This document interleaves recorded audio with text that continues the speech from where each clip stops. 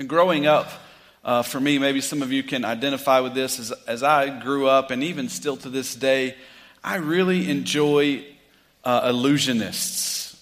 People who, you've seen them on TV. Now they're kind of getting really creepy, but when I was growing up, they weren't so creepy, right? David Copperfield is kind of a normal guy looking, and anyway. So I was always intrigued. Like this week even, I went with my family and we went and ate lunch at this local establishment, and this older gentleman comes up, and I'm sitting with one of my daughters, and he's like, "Hey, give me five. And she kind of looks at me like, "Is this okay?" Like, what? And he's like, "Just give me five." And so she gives him a five, and he's like, "No, harder." So she gives him five. He's like, "No, you've got to really give me a five." So she gives him a five, and he turns his hand around, and there's this quarter like popped out of his hand, and she's like, "Wow," and I was like, "Wow, that's really cool." Like, I really wanted to come up here today with some illusion. Like, but I didn't. And so I wish I would have, because it'd been really awesome. But I can remember watching these guys, and sometimes you would see them, right? And they would have this like big trough of water, right? And they're like, I'm going to get in the water, and they're going to lock the lid down, and I'm going to try to hold my breath for 14 hours or, whatever. I'm going to try to however long till I can escape. And they were going to put, like a covering on it so you couldn't see what was going on in there. And then he would say, but before I do that, I'm going to put shackles on my wrist, right? And so you get someone from the audience to check the handcuffs or whatever. And then he's going to bind his feet. And I can remember, even as a young kid, thinking, what are you doing? Like, that seems really foolish. I mean, it seems bad enough that you're going to get in a trough of water. That really seems pretty difficult. But now you're going to put on chains. You're going to put on shackles. That seems like that would make it really difficult to get out of the water trough. I mean, that was the point, right? But even for me as a young guy, I'm just thinking, that's just really silly. Why would you want to hinder yourself? Why would you want to make it even more difficult to try to accomplish what you're trying to accomplish? I think Paul is going to give us a perspective this morning, a spiritual perspective that would help us see the difficulties in life, the things that we face are actually really just spiritual illusions. The reality for the illusionist was those chains were really no hindrance at all. They seemed like maybe they were a hindrance, but he knew exactly what he was doing. I'm hoping this morning as we look at this text that we would see the chains in our lives, the shackles, the things that would seemingly hinder us, seemingly be a hindrance for us accomplishing the mission of Jesus Christ to spread the glory and the fame of Jesus Christ, that we would just see them as a mere illusion. So join with me, Philippians chapter 1, starting in verse 12. We're going to work through the text together, and then I'm going to kind of give us some principles, some guiding principles here that will help us see what Paul is trying to articulate here in this passage, in this particular text. So starting in verse 12, Philippians chapter 1. Now I want you to know, brothers and sisters, the people who are receiving this letter, I want you to know that what has happened to me has actually resulted in the advancement of the gospel. Okay, let's stop right there. So what Paul wants them to understand here is that his imprisonment, they understand, they know Paul's predicament, they know that he's in prison. What has happened to me, what he's talking about is his imprisonment, that he's in these shackles, he's in these chains, he's no longer free to roam around the country and do the things that God has called him to do like he's originally done them. He can't go and plant churches, he can't do the things freely like he had done before. And he says, I want you to know that what has happened to me, these chains, this imprisonment, has actually resulted in the advancement of the gospel. So what has happened? Clearly, Paul is trying to clear up some difficulty, clear up some misconceptions about what has happened to him. He wants them to know that even though he's in prison, this is actually not what you think would be the real result. I just want to clarify here. I just want to make sure that you know, the readers, that you know that this thing of me being in prison hasn't hindered the work of the gospel. I mean, wouldn't that be a normal assumption, right? Paul is addressing something that would probably be something they would normally assume. Here's Paul. He's in jail. What's going to happen? Right? This would be a perfect opportunity, the typical opportunity for Paul in normal letters to explain to them what was happening in his situation. What he wants them to know is that what has happened has actually resulted in the advancement of the gospel. And typically what would happen in the letters here is Paul or anyone writing a letter at this time after the greeting, we've kind of worked through the greeting and a little bit of Paul sharing his heart, is that typically an author would then start talking about himself. Particularly here with Paul, they would expect Paul to be explaining to them how he's doing in prison. Like, oh man, it's really tough here, or man, they're beating me up, or I'm not getting enough food, or about his own well-being. But Paul just kind of skips over all that. And what he wants them to see, what he wants them to understand most, is what you think was happening for my imprisonment is actually not what's happening. What's actually happening is the gospel is advancing forward. It would be easy to assume they're thinking, Paul's in prison, what are we going to do? Paul, this is kind of our leader guy. Now he's in prison. Oh, goodness, what are we going to do? How is Paul going to share the gospel now? How is Paul going to be an apostle? How is he going to preach? How is he going to be able to do all the things that God has called him to do? And Paul wants them to know, no, the gospel is advancing. Be assured the gospel is advancing. And he's going to continue and kind of explain to them how the gospel is advancing. Verse 13, so it has become known throughout the whole imperial guard and to everyone else that my imprisonment is for Christ. Most of the brothers in the Lord have gained confidence, or most of the brothers have gained confidence in the Lord for my imprisonment, and dare even more to speak the message fearlessly. So Paul is going on to expound on what he said. They might be a little confused. You can imagine getting this letter and reading it for the first time, and you're going through this and you say, oh wow, Paul says that this imprisonment hasn't hindered the gospel, but it's actually advanced. You'd be, I wonder what he means. How in the world could the gospel advance while Paul is in chains? How in the world could that happen? So Paul explains it to them. He says, here I am in prison, and I want you to know that even while I'm in prison, I'm sharing the gospel with everyone around me. All the guards are getting to hear about Jesus. All the other prisoners, they're getting to hear about Jesus. And apparently all these other people, we're not really sure who they are. Maybe they're city officials. Maybe they're people that are just around the prison. Maybe it's just people in Rome. But generally speaking, what Paul wants them to know is that the gospel is not being hindered. Just because I am in chains, just because I don't have the freedom to roam and to move around, doesn't mean the gospel has been hindered. Doesn't mean the gospel has been enchained. Doesn't mean the gospel has been imprisoned. The gospel is going forth just like it did before, just in a different way. And typically, Paul would come into a new city, and he would go to the synagogue, and he would start preaching to the Jewish people or Gentiles around the area, and that's typically how he would do it. And what he wants them to know is, like, just because this is a different situation doesn't mean that the gospel is not advancing. And I'm taking every opportunity that God is giving me in this moment. What you see as difficulty, what you see as something that might hinder the gospel, is actually something where the gospel is advancing. And I'm telling everyone about Jesus Christ. They know why I'm here. Why? How do they know why he's here? Because he's telling them. And he says, not only am I telling people, not only am I telling more people, and perhaps people who may not normally hear the gospel, guards and city officials and these high elite Roman officials. He says, not only is that happening, but other people, most of the brothers, have gained confidence in the Lord for my imprisonment, and they're daring to even speak the message of Christ even more boldly, even more fearlessly.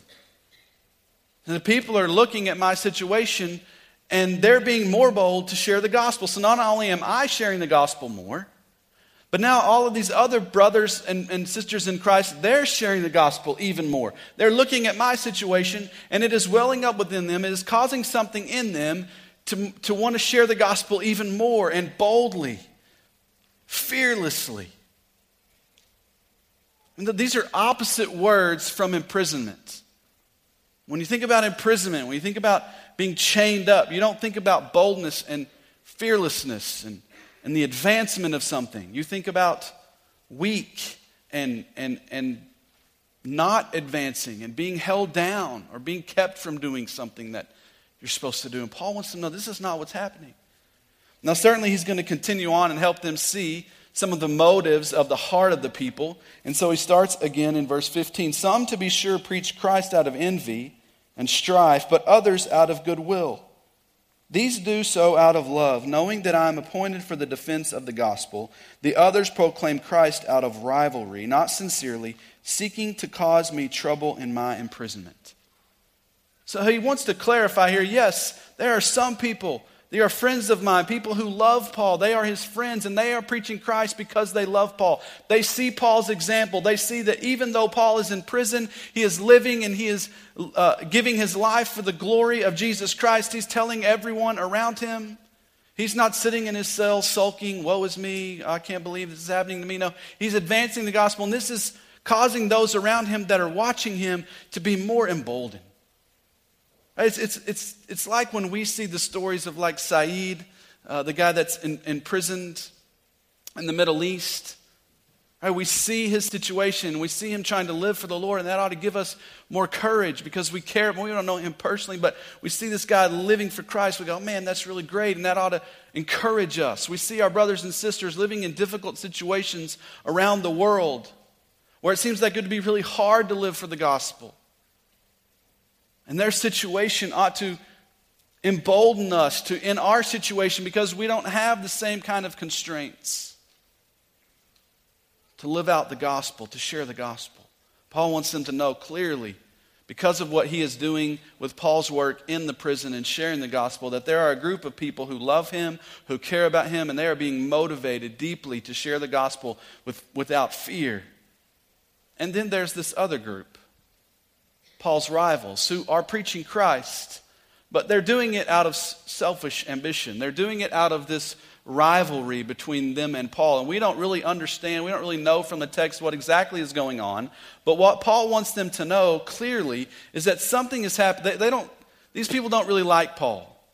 Maybe Paul has been too famous. Maybe they've kind of stole his stage and stole some of his followers or whatever. But Paul wants them to know, hey, they're still preaching Christ. It may be out of jealousy. Maybe they're jealous because of what God is doing in me. But nonetheless, they're sharing the gospel. This is a personal matter between these people. This isn't a matter of theology. This isn't a matter of, they're not heretics or whatever. Paul wants you to, they're proclaiming Christ. That they are proclaiming Christ. And he wants them to know this is important because of what he's about to say about them next. Yes, there are people who love me and they're sharing the gospel, and this is what they're doing. There's this other group who are rivals, like they don't really like me, and for whatever reason, maybe they're looking at Paul in prison and they're thinking, this is a great opportunity for me to now build my followers and for people to follow me as I lead them in Christ. Maybe they're comparing themselves to Paul. Say, yeah, look at Paul, look at him. Obviously, God doesn't like him. He's in jail, and here I am. I'm out free, and I'm telling people about Jesus. God must like me more. Who knows? We don't really know what's going on, but something is happening here. And Paul just seemingly overlooks all of that. In verse 18, he says, so what? What does it matter? Just that in every way, whether out of false motives or true, Christ is proclaimed, and in this I rejoice. Now, if you're reading this letter, as we are this morning, that should cause you to just be arrested. Like when you get to that point and you see that and you hear Paul say, who cares?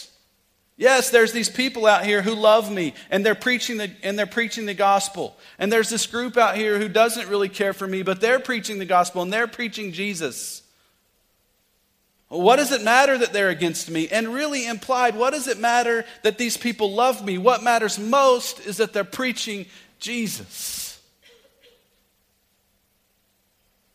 You ought to come to this section here and just kind of be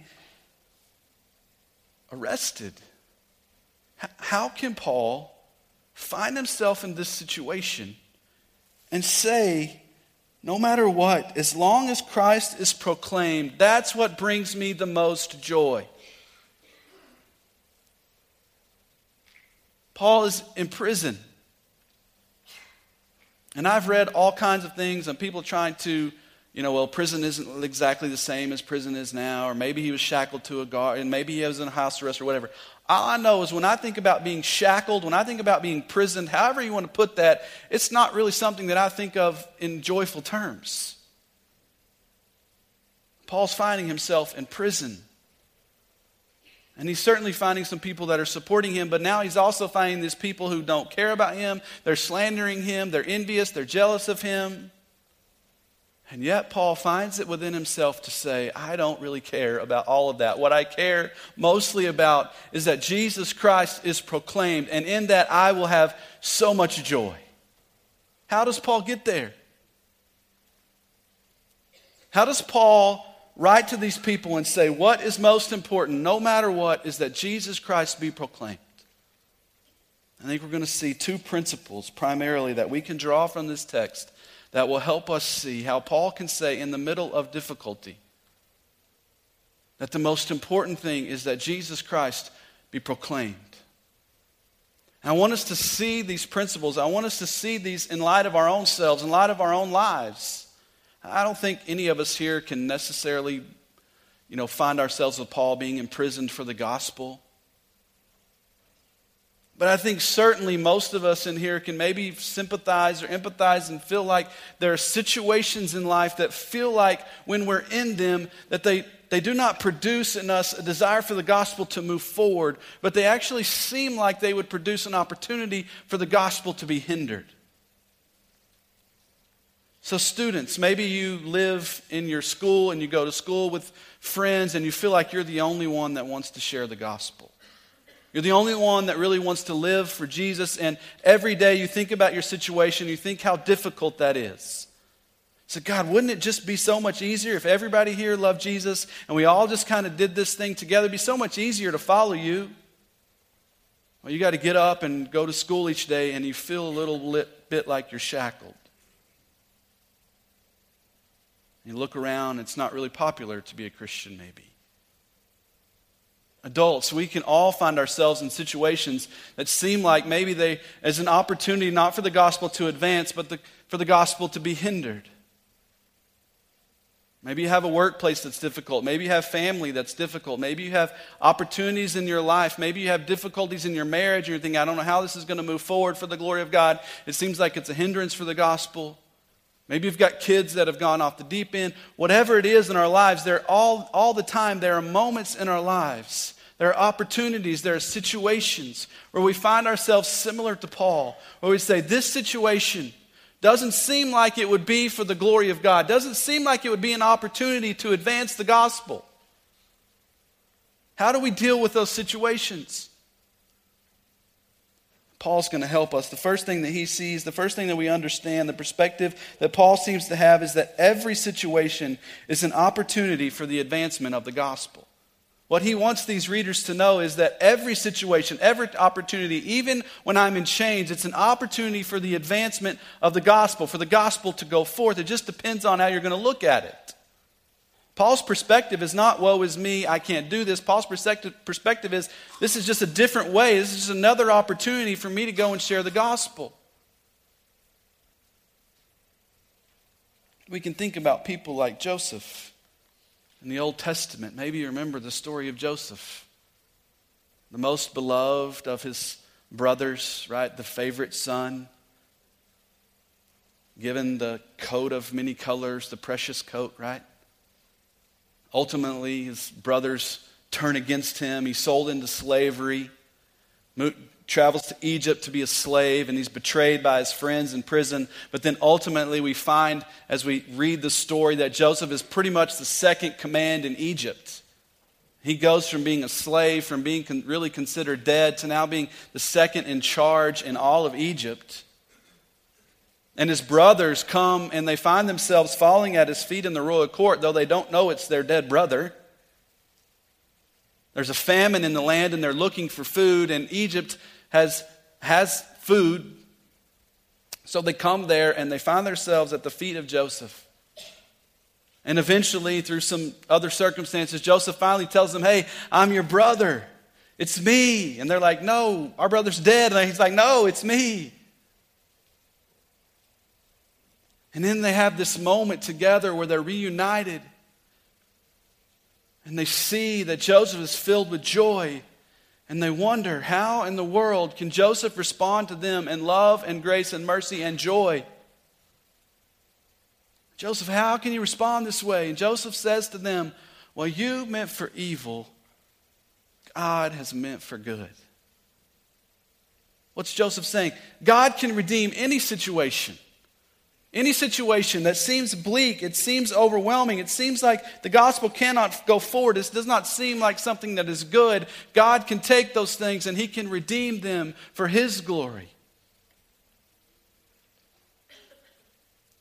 Paul is not arguing. He is not exclaiming, I'm so joyful for my chains. Paul is not rejoicing that he's in prison. Paul is not rejoicing that people are slandering him. Paul is rejoicing that because he's in prison, and even though people are slandering him, the gospel is going forward, and for that I can rejoice. This situation is an opportunity for the advancement of the gospel. We can think about Jesus. At the end of his life, he's just had his last supper with his followers. He goes out to the garden, and he finds himself falling before the Father, praying desperately. What does he pray? God, I'm in this difficult situation, this circumstance. If you could take it away from me, that would be really great. But what's most important is your will. And Jesus understands that, yes, this is a difficult situation. He's not saying, I want to be in this situation. He's saying, but this is the reality of the situation. And God, what I'm caring about most, what is most important to me is that you be glorified. Your will be done. So when we find ourselves in these difficult situations, it's not necessarily wrong for us to pray that God would deliver us from them, but we also, and probably with more vigor, should say, God, if you don't deliver me from this difficulty, if you don't deliver me from this seemingly difficult situation, what I care about most is that I walk through this situation in such a way that people would see you, that people would see Jesus Christ, that Jesus Christ would get the glory, the advancement of the gospel. God, if you're not going to take it away from me, then help me walk through it in such a way that people would see Jesus. Paul understands and wants the church and wants the readers to know that every opportunity is an opportunity for the advancement of the gospel. And partnering with that, he wants them to understand that his current situation is ultimately not about Paul. Paul doesn't care whether, he's not trying to communicate to them, whether he's sick or he's having trouble with food. He wants them to know that his joy is found in the advancement of the gospel. It's not about Paul. I don't care if people are making me look bad, if they're talking bad about me, and if my name is not moving forward. It's not about my name. It's not about my glory. It's not about my fame. It's about the name of Jesus Christ. And so what? So they may have some poor motives. So they have some problems in their heart. What's most important is if they're still proclaiming Jesus and the truth that Jesus Christ is the one and the only one who can save people from their sins, then that's what's most important. See, there are people out there that are preaching to us in this world a false gospel that says what God cares about most is your fame and your glory. Right? God wants you to be healthy. He wants you to have riches, and He wants you to be famous, and He wants you to have the American dream and live it up. That is not the gospel of Jesus Christ, and that is not the gospel that is taught to us in the Scriptures. The gospel that is taught to us is that no matter what, whether it's difficult or whether it's easy, what is most important is that Jesus Christ be glorified. Whether I am rich or whether I am poor, what is most important is that Jesus Christ, the advancement of the gospel, that is what is most important. Maybe we can think about people like Job. I just want to read you. If you haven't read Job in a while, you need to go back and read Job. So it will help us see. See, I think sometimes this is the part in the sermon where maybe some of you, particularly maybe if you're still trying to figure out this thing about Jesus, but maybe even for all of us, and this question that kind of we universal wrestle with is, why would such a bad thing happen to Paul, such a good person? Why do bad things happen to good people? And I think this situation doesn't fully address that, but it certainly helps us understand it a little bit better. Well, first of all, there's no such thing as good people. But more importantly than that, what Paul wants them to see is it's not about me.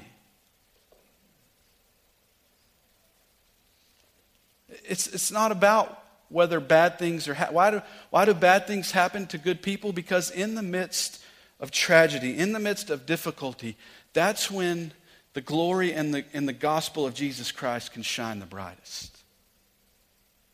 You think about Job, right? Wasn't that the argument for Job? When the enemy comes to God and he's like, yeah, of course they'll follow you. Of course Job loves you. Look at all this garden. Look how incredible it is. Look at his family. Look at his riches. Look how great it is. Yeah, it's easy to follow you when things are like that. And God says, Job loves me. I know Job loves me. You just watch. And so he lets the enemy do all of these things, right? He attacks Job and his family and destroys everything that Job has. And there's this whole deal in Job where they're trying to figure out what is happening. And his people, his friends come to him like, Job, what's wrong with you? What have you done? And like Job's like, nothing. I've done nothing, and yet I will still look to God. And then we get to the end, and they find themselves kind of wrestling with this question. And the Lord answers them. This is the very end of in chapter 38. The Lord answers Job from a whirlwind, and he says, who is this who obscures my counsel with ignorant words? Get ready to answer me like a man.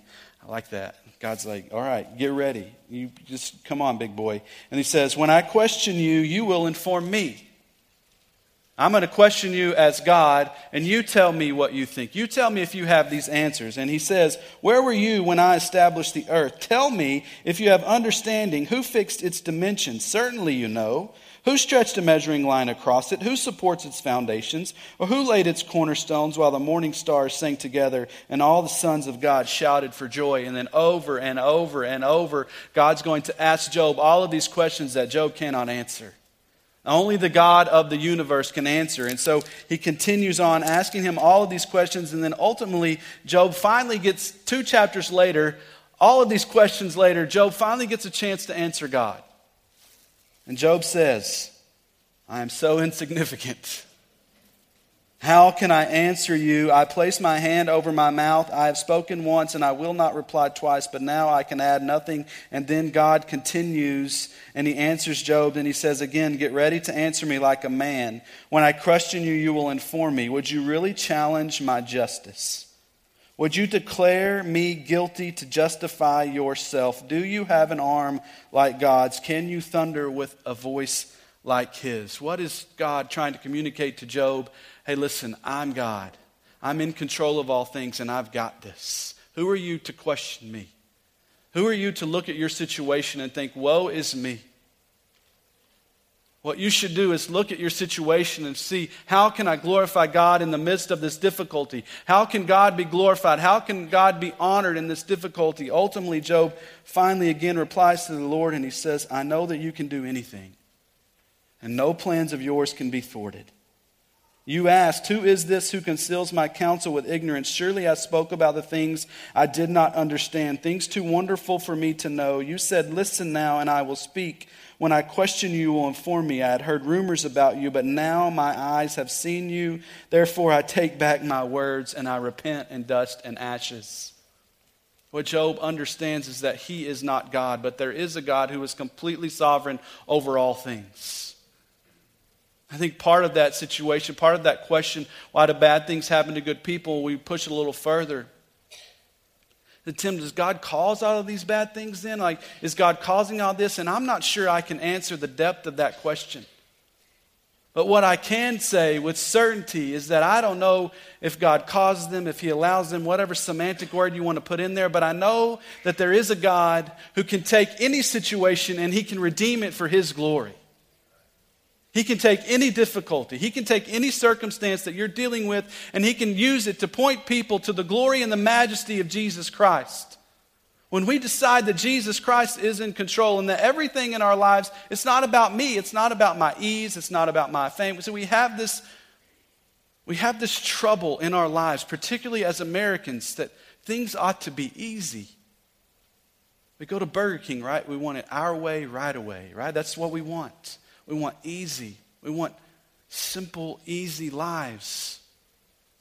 We want the 2-story house with the 2 cars and all the healthy kids, and we want to live in peace and harmony for the rest of our lives. And the reality is that's not what happens. Life is filled with tragedy. Life is filled with difficulty. Life is filled with all of these circumstances where we would look at them and we'd say, how can the gospel move forward when we see that God is the ultimate authority?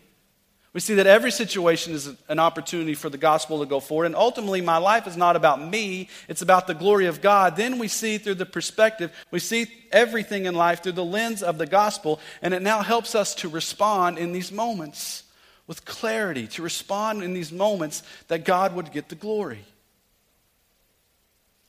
Let me just give you another quick example of just personally how this might play out. I know everyone in this room is not married, but just hang with me. I think you'll understand. When you're married and before you're married, when you get engaged, life is incredible, right? I've never done a premarital counseling where I sat down with the with the couple and I said, hey, man, you guys love each other. Are you ready to get married? Do you think things are going to be awesome? Oh, yeah, man, things are going to be awesome. We love each other so much. There's nothing is ever going to go wrong in our relationship. We really love each other and we really care about each other. And the rest of our lives, we're going to live together and it's going to be glorious and harmonious and everything is going to be beautiful, right? We're going to pick daisies and roses every day and he's going to tuck me into bed and I'm going to cook him breakfast every morning. It's just going to be this glorious moment together. And then you get married. Right? And it's just a beautiful day for the most part, usually. And then you go on your honeymoon and it's awesome. And then you live together.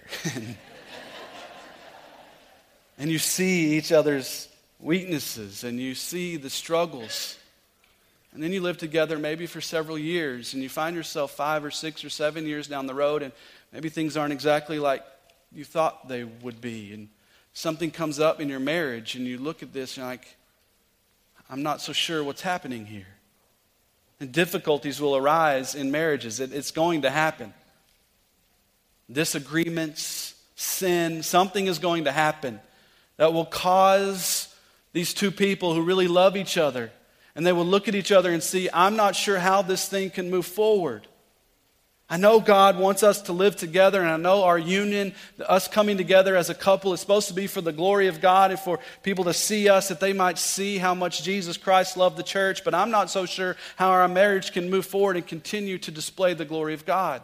See, in those moments, you have a decision to make. You have a decision that says, no, we're going to take this difficulty and we're going to walk through this in such a way that when people look at us from the outside, they would say, that seems incredible, that they could walk through this with their eyes on Jesus Christ, that He might get the glory. So what's going to come out of that is the deepening of the gospel in your own marriage. Instead of giving up or throwing in the towel, and I'm not saying that if you've been divorced or that that's never a right decision.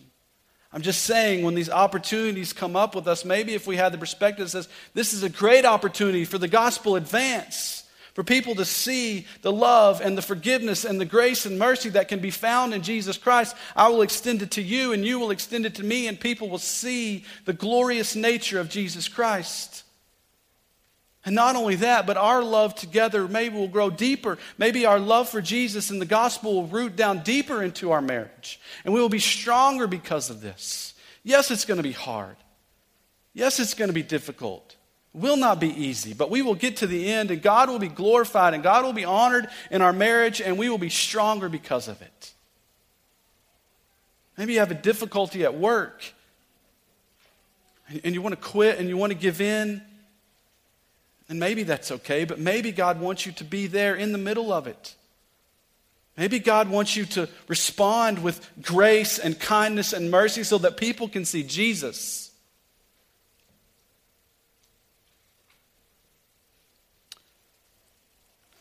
Every situation is an opportunity for the advancement of the gospel. If we will just see that this life is not about me, it's not about my own comfort.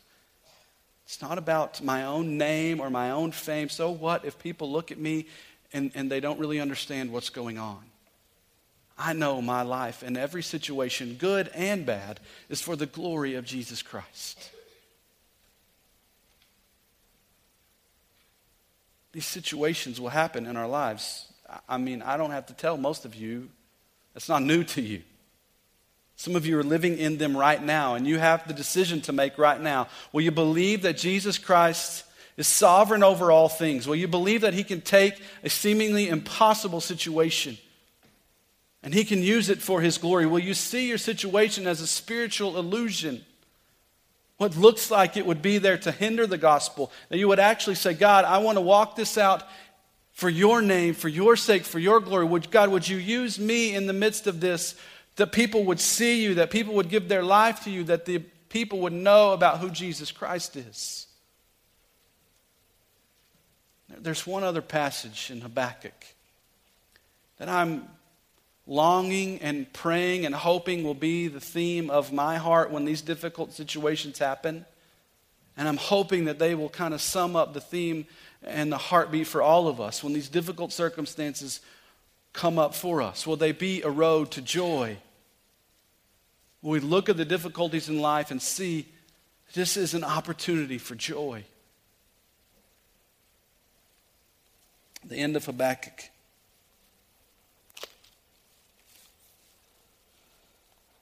Though the fig tree does not bud, and there is no fruit on the vines, though the olive crop fails and the fields produce no food, though there are no sheep in the pen and no cattle in the stalls, yet I will triumph. Yet I will rejoice in the Lord. I will rejoice in the God of my salvation. God is my strength. He makes my feet like those of a deer and enables me to walk on mountains of heights. Though everything around me seemingly seems like difficulty, nothing is going right. This situation doesn't seem like it could be anything but terrible. Yet God, I will rejoice in you. You will be my strength. No plans of yours can be thwarted. And we know that ultimately your plan is that Jesus Christ be lifted high, that you would draw all men to him, that people would see in the middle of this difficulty, in the middle of this trouble, that we could point to Jesus Christ and they would see there is a road to joy even in the middle of difficulty. His name is Jesus Christ. He will be our strength. He will be our hope. And he will be the ultimate prize and possession